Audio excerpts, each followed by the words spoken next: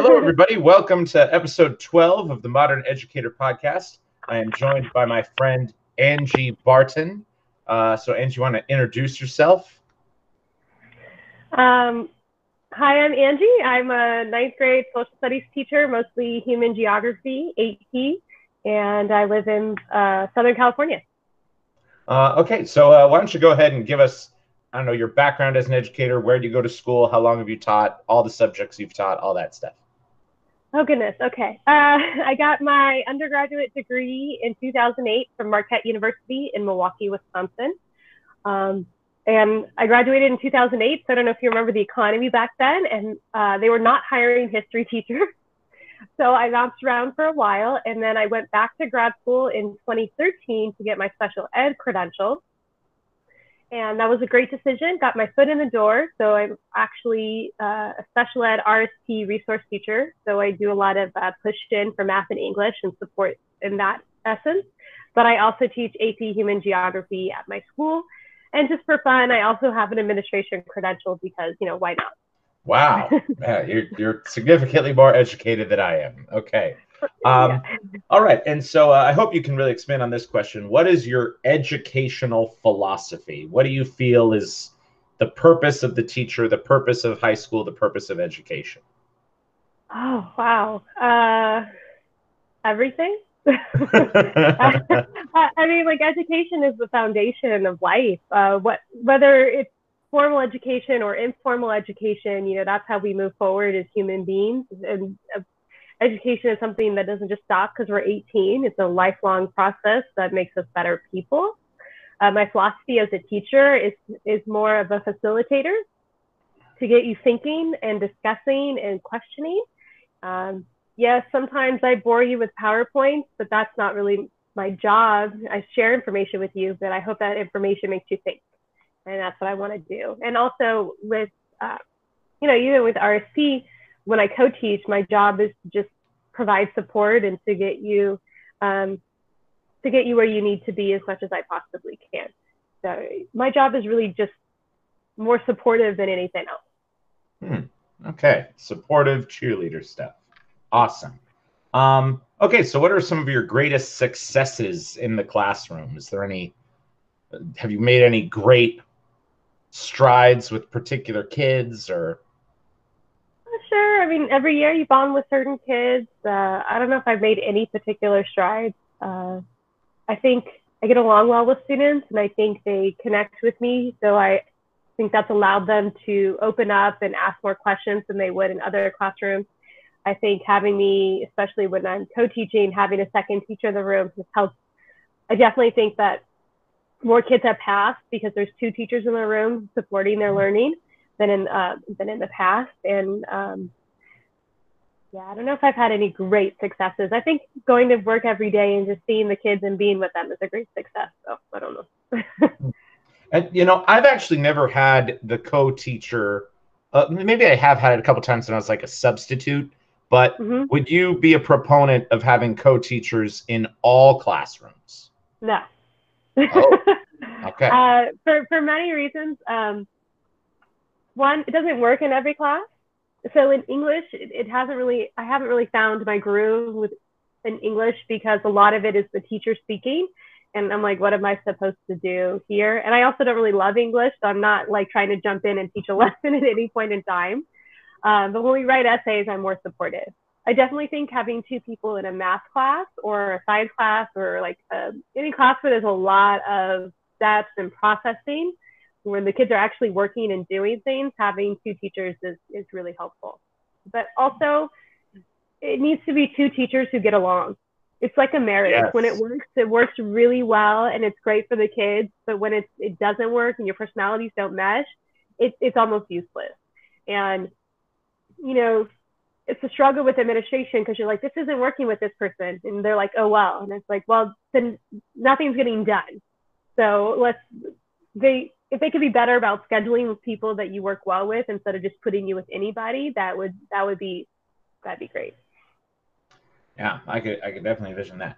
All right. So what are some of your, can you think of one lesson you did where you just knocked it out of the ballpark, where you were just super teacher?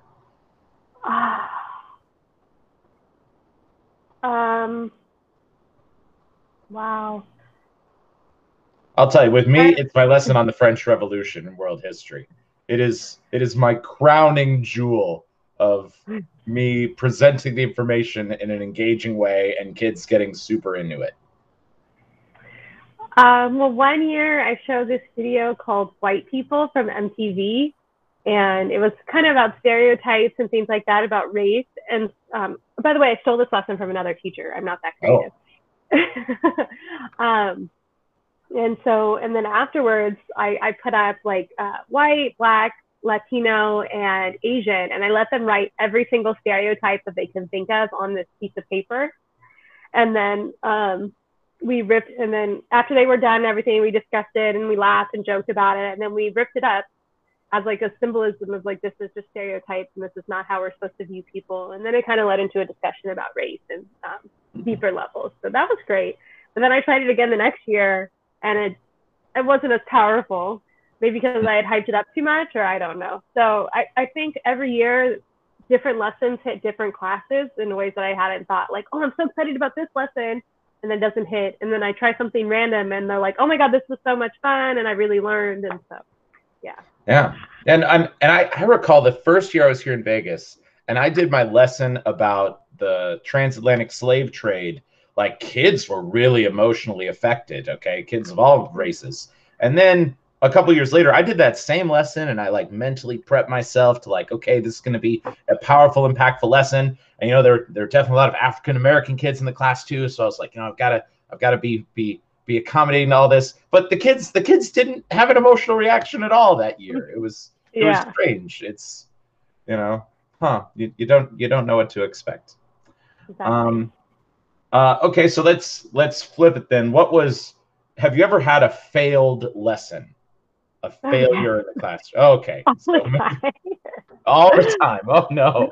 Oh no. Yeah, every failure is a learning experience, right? So it's fine. I can't think of anything particularly. Just sometimes it's like trying a lesson you're really excited about and then it doesn't hit, or if you're not organized enough. But honestly, I think anytime I'm just sitting there reading off a PowerPoint, it's kind of a failed lesson. They can do that themselves. Like, my job is to bring it to life and make it more lively and interesting for them. But sometimes some material like townships and beats and long ranges are just so boring. I don't know how to make it exciting. So, yeah, there's that. Well, and I recall my first year with Human Geo, I didn't know anything about Human Geo, so I was learning it as I was teaching it. And, you know, like, I know township and range and long lots is something you just referenced, but like, I think with me it was a lot of the economic stuff in Human Geo. Politics. And I personally wasn't super confident with it, but I found other teachers' PowerPoints and I went through those other PowerPoints, and I'm the kind of guy who, when I'm up giving a lesson, I sort of try to act it out and I present myself as an expert, but I was not an expert at that right stuff. And the kids saw through it. So they're so funny though. They're like, Miss, you didn't make this PowerPoint, did you? And I'm like, I did not. And they're like, we can tell, because like sometimes I'm surprised by the slide that comes after it, and I'm like, listen, you worked smarter, not harder. This was already made. Why would I redo it? And they were like, after that, they're like, okay, they bought into like, okay, she doesn't make the PowerPoints, but we're okay with that. So. Well, and I remember I gave a caveat before the lesson started. I like called out 3 of my kids that always asked questions, and I was like, you guys, I'm not going to have answers to those questions today. You've just got to let this one go. Right? Yeah. Man. Yeah, those are always a stretch. Always a stretch. Okay, do you have any unique classroom strategies? Is there anything that you do that you think maybe not a lot of teachers do? I don't know. I try to make every day different. So I'm not okay, Monday we do this, Tuesday we do this, Wednesday we do this. I like to keep them on their toes about what we're going to be doing. Also keeps me on my toes. Distance learning is going to force me to be a little bit more organized than I normally am. Oh yeah. I don't know. I try, like I said, I try to stay away from like lectures. I try to, even if we're doing book work, try to go over it with them. I don't know if I don't know what makes me unique. I guess just me. I think the subject itself, I think human geography itself just lends itself for so much interesting material, or at least I find it interesting. So I come into class every day like a super nerd, and it's like, guys, I love this topic. Let's talk about it and let's get interested in it. So I try to sell them on it, I guess. I don't know. Even if they're not sold, even if I'm not sold, I pretend that I am. Yeah. I know with me, I do board game activities in the classroom. You know, we're not playing Monopoly. I take Monopoly, I change the board, I change the rules, I change stuff. And like I've got this game about the Silk Road that I think is just excellent. So yeah, I'm the gamer teacher. That's how I sell myself to the kids. Gaming, interactive lessons, just anything that's different than what they normally see. I'm a big fan of. Yep. Okay, what advice would you give to a new educator entering this profession?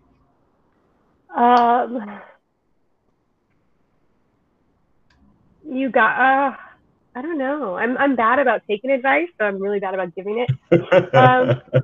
Be yourself. Only take what's authentic to you. So only take the advice that feels authentic to you. Because so many times people are like, oh, well, I do this in my class. And I'm like, yes, I'm also not a 50-year-old military man, and that's just not going to work for me and my personality. You know, and just breathe. And like I said, work smarter, not harder. And calm down, relax. It's not like you're going to make mistakes, and that's okay. We tell that to kids.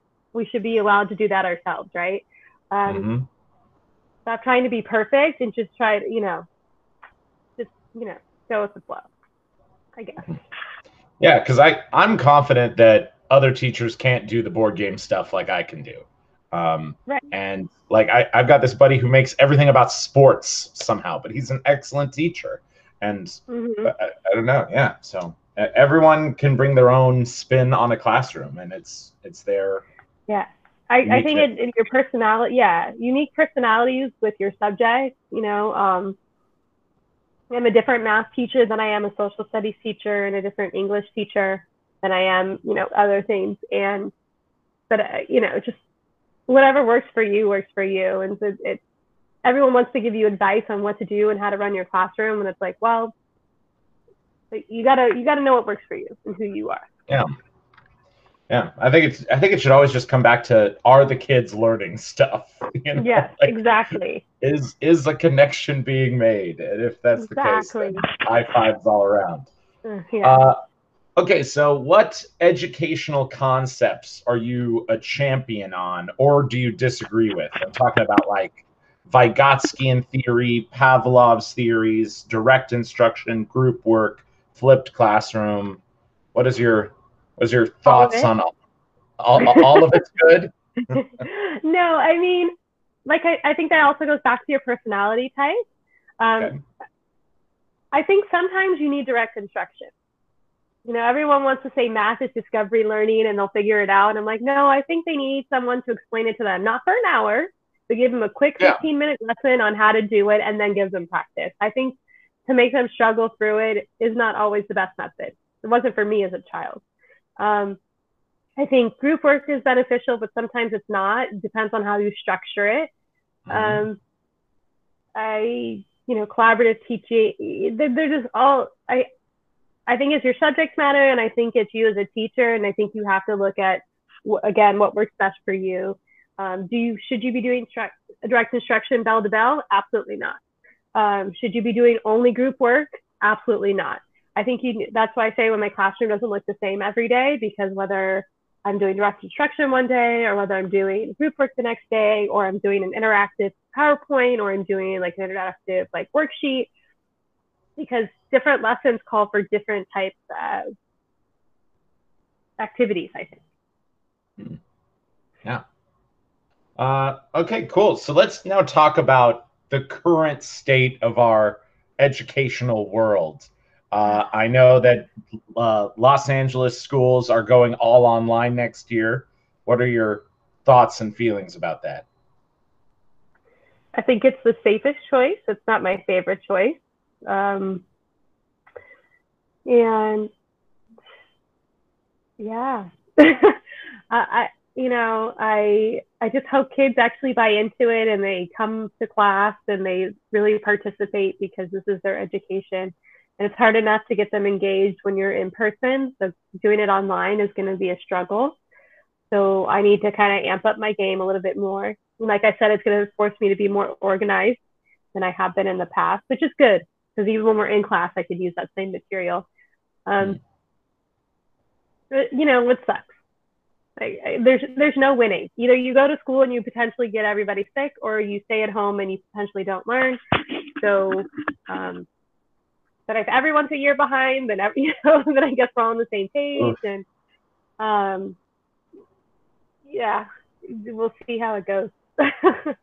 I think now that we know we're starting off the year this way, instead of like in March, it was a crisis. We were all like kind of scrambling, and now we have time to prepare.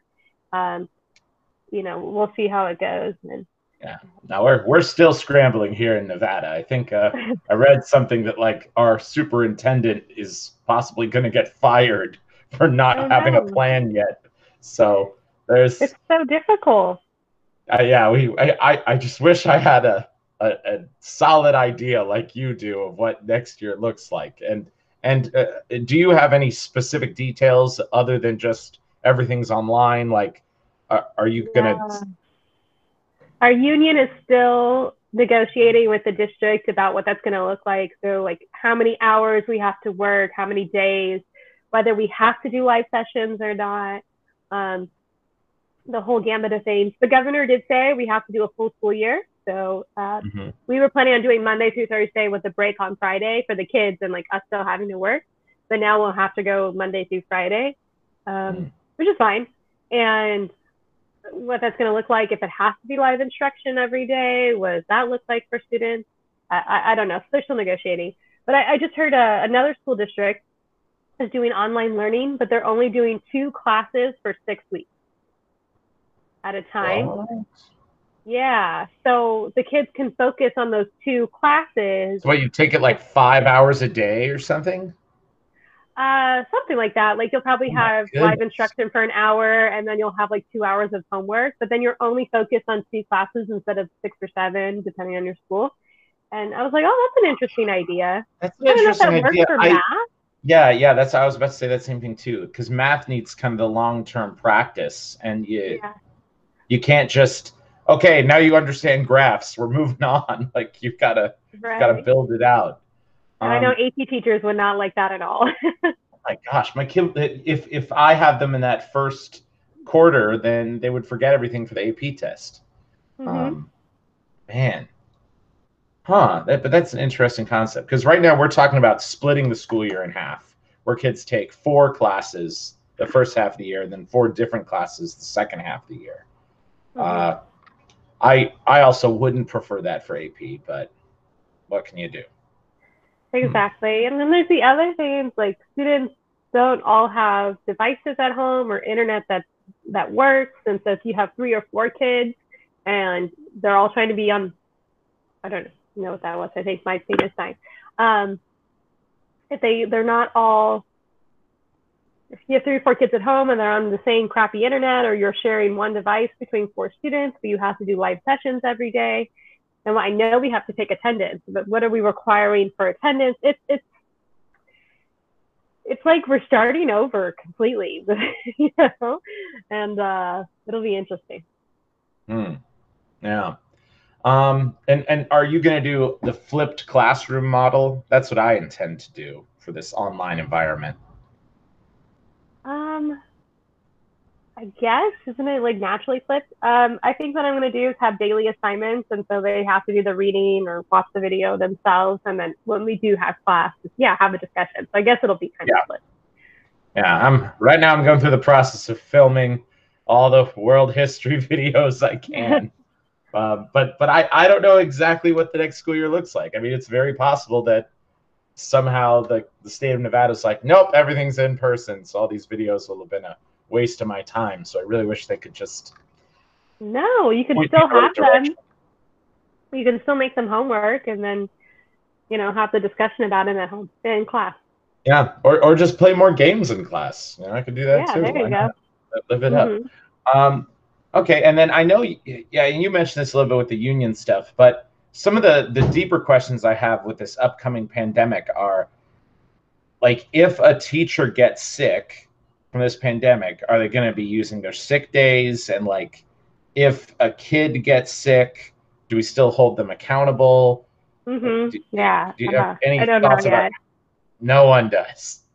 Oh gosh. I don't think it's fair, when it's a global pandemic, and then if they made us go to work, they couldn't take our sick days. If I think we're working, I don't know. Like, and I don't, kids should not be penalized. We're pushing the governor not to make attendance part. Oh, wait, attendance was not part of our funding this year. Based off of last year's attendance before March, which normally it's our attendance like every so often, like that's how we get funding. And this year it's just based off of last year's attendance, and that's how it is, which is nice for school budgets. And also, like, if a kid has a fever and needs to stay home, they should stay home. Like, we don't want to make sure that they're risking others. So yeah. And I know that once schools closed in March, it was sort of like the only thing they really cared about here in Nevada was keep taking attendance, keep meeting your kids, confirming your kids are engaged. We still have to do that. Oh, yeah.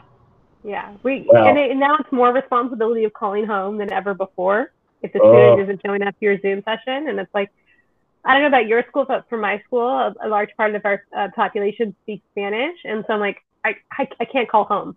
I mean, I can, but I've tried. They're like, oh, well, there's always someone who speaks English in the house. And I've made that attempt, and it did not work well. So, and it's like, why is all the responsibility on us to get them to attend? Where are their parents? Where is their self-motivation? I don't know. Yeah, and I already was asked this question. I'm curious if you have any answer to it. What can we do to motivate kids to participate and show up in an online environment? I mean, yeah, I think calling home is helpful. Okay. I think when they do show up to your sessions, making them as engaging and lively as possible, so that they want to come back.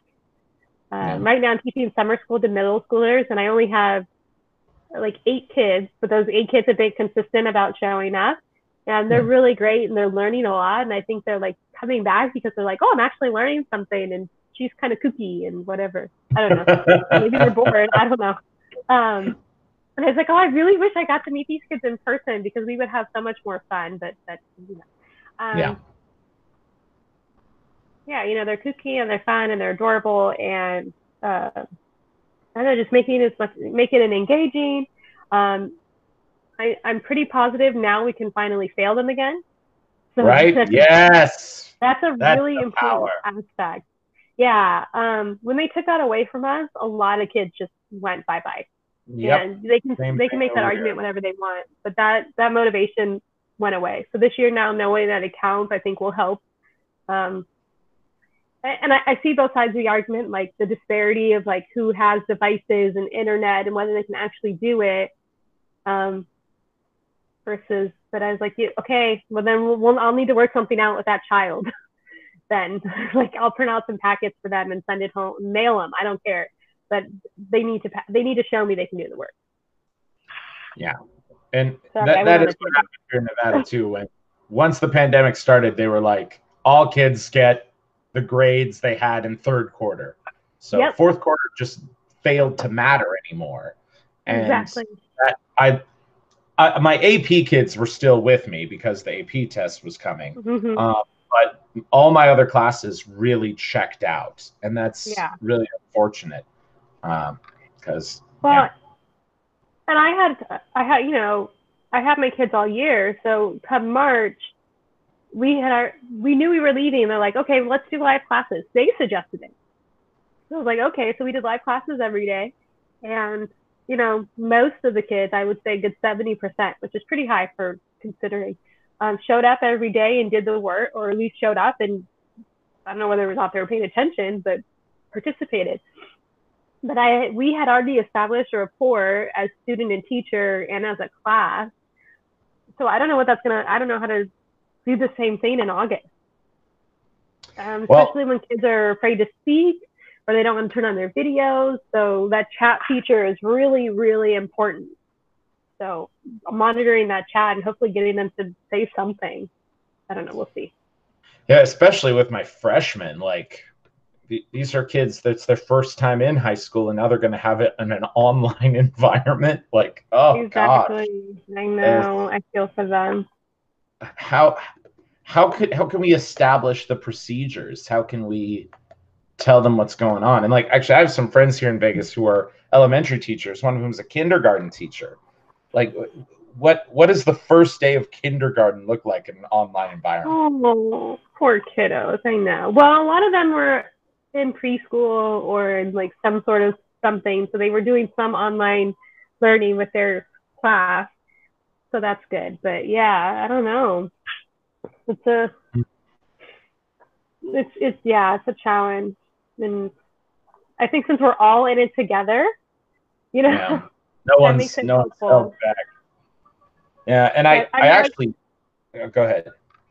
no go ahead. So I looked up the historical record of what happened in the 1918 pandemic, and they did close schools for 2 years. So kids just learned at home and read terrible books. I don't Yeah. know what else they did. Right. And I don't want to put all the onus on parents because I know they have jobs and can't monitor their kids' education 24/7. But I think it really starts at home and their parents encouraging them to at least log on or checking now that we have online platforms, checking to make sure that they turned in their assignments. One parent was saying, I can't do this every day. I'm not asking you to do it every day, but once a week, check to see if they have any missing assignments, check to see if they've attended class. I'm happy to email with parents weekly or send out updates, Um, but it starts at home. Like if they don't think there's any consequence for not going to class, they probably won't go. There's no encouragement from their parents or, I don't know. Like we can do our part, but we can only do so much. I know. And heck, I wouldn't even be opposed to this. I live pretty close to my high school, and all the students who go to the school live in a, I don't know, 3 mile area. So if nothing else, I could just drive by kids' houses and honk the horn and say, get on your computer and drive home. Right? Because I really do believe that I would have got even better AP scores this year had the pandemic not happened and had I consistently worked with my kids all the way through. Because, well, with some exceptions, the kids who passed the AP test were the ones who came to my online lessons. They're the ones who were consistently with me the whole year. But the kids who never showed up to my online lessons, well, they all failed practically. So there definitely is a correlation in the graph of passing AP tests and spending time with your AP teacher. Who would have thought? 100%. Yeah, now that you say that, I think all of the kids who did pass did come to class on a fairly regular basis. So there's that. And then can you hear me? Yeah, maybe so. Okay, yeah, my thing died. That's true. I think all the kids who came on a regular basis, not all the kids who came, but the ones who did pass came on a regular basis. And the ones who didn't pass, some didn't even show up, and well, some are not surprises. Yeah, so I can agree with that. But yeah, no, and then I don't know. Got anything else you want to say? Those are all my prepared questions. No, just good luck to everybody, and let's we're kind of a collective group, and it's about helping each other, not tearing each other down. It's not a competition of who does more live sessions or who's better at online learning. Just like it's not a competition when we're in person. It's just about, like you said, are they learning? Are they engaging? That's all that really matters. And so let's help each other, share our resources, take on some of the burden. And I really think our administrators are just as stressed as we are right now. Oh, yeah, no doubt. I 100% agree. And, some of them may not be as supportive as they should be, but I also think it's coming, they're getting lots of things. They're getting parents and teachers and students and, administrators above them and governors and, mayors telling them what to do. So we just all need to be, like I said, supportive and, understanding and, understanding of parents, understanding of students, accepting late work, and just, Yeah. making that effort. Well, and I want to have a better idea. What do you envision your online discussion sections will look like? Because I did a couple where I intended them to be discussions, and for whatever reason, kids are just not as social. Well, obviously not whatever reason. Kids just aren't as sociable in these online Zoom or Google Meet rooms. They're just there's a whole lot more silence. Kids will turn the video portion of their screen off. Kids will get distracted, and I can hold their attention so much more if I'm physically in the room with them. Oh yeah. I don't know, but definitely making it part of their grade helps. Oh, So okay. you need to participate like twice in a week to get your participation points. Although there's arguments that shouldn't be a real grade, but and then again, that chat feature is really important. So if you can, you're like me, you have two screens, monitor the chat while you're doing it can be really helpful to you. Well, I'll tell you, teenage boys are going to put some just gross things in those chats, though. Yes, and that's why you make it like, okay, remember your name is attached to this, and like, yeah, you can't discipline them and give them detention, but like, okay, now you've lost your points for the week and you can't earn them back because you've been interfered. You setting those norms and just continuing, to beat that to death. And so there's that. Then what else? I don't know, just encouragement and just like, oh my God, thank you so much, Sarah, for this response. It was the best ever. Thank you. I love it when Sarah participates. Sarah's going to get an A on the AP. Just, positive reinforcement of those who do participate. Hopefully we'll get more kids to participate. And I'm hoping that shy kids will participate more because there's a little bit more anonymity with it. So even especially with the chat feature is what I found. Some kids just don't like to vocalize things. They have no problem texting things. That's just teenagers in our world today. I feel like I'm the opposite. I generally don't like texting, and I always prefer a direct interaction. So well, and they can chat. They can send you what they think privately, so you don't have to say, "Oh, well, Sarah said this," but "Oh, that was a great comment. Let me read it to the class." They don't have to know that it was Sarah who necessarily said it. So that helps too. It makes them feel more apt to like respond to you because they don't have to share it in front of the entire class. So, yeah, I don't know. If you have any tips, let me know. If something's working for you, let me know. Well, one day before the AP test, I found this website that allows you to basically create the game Jeopardy. And I made it all AP Human Geography questions. And I said, okay, I want to play this game in Google Meets. How am I going to do it? So I obviously shared my screen. When all the kids showed up, I put them into groups.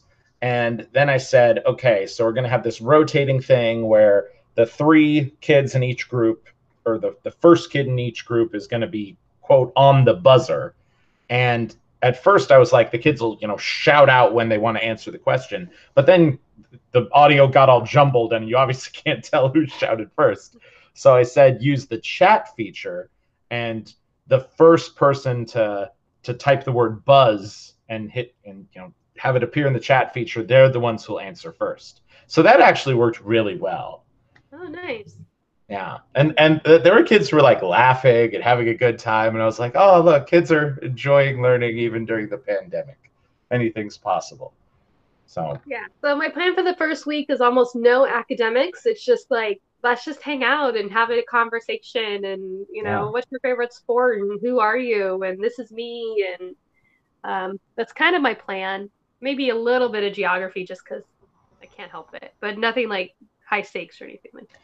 Well, and so much of what I think makes me an effective educator is building those relationships, is sort of being a mentor to kids, of getting to know the kids, of having that positive vibe.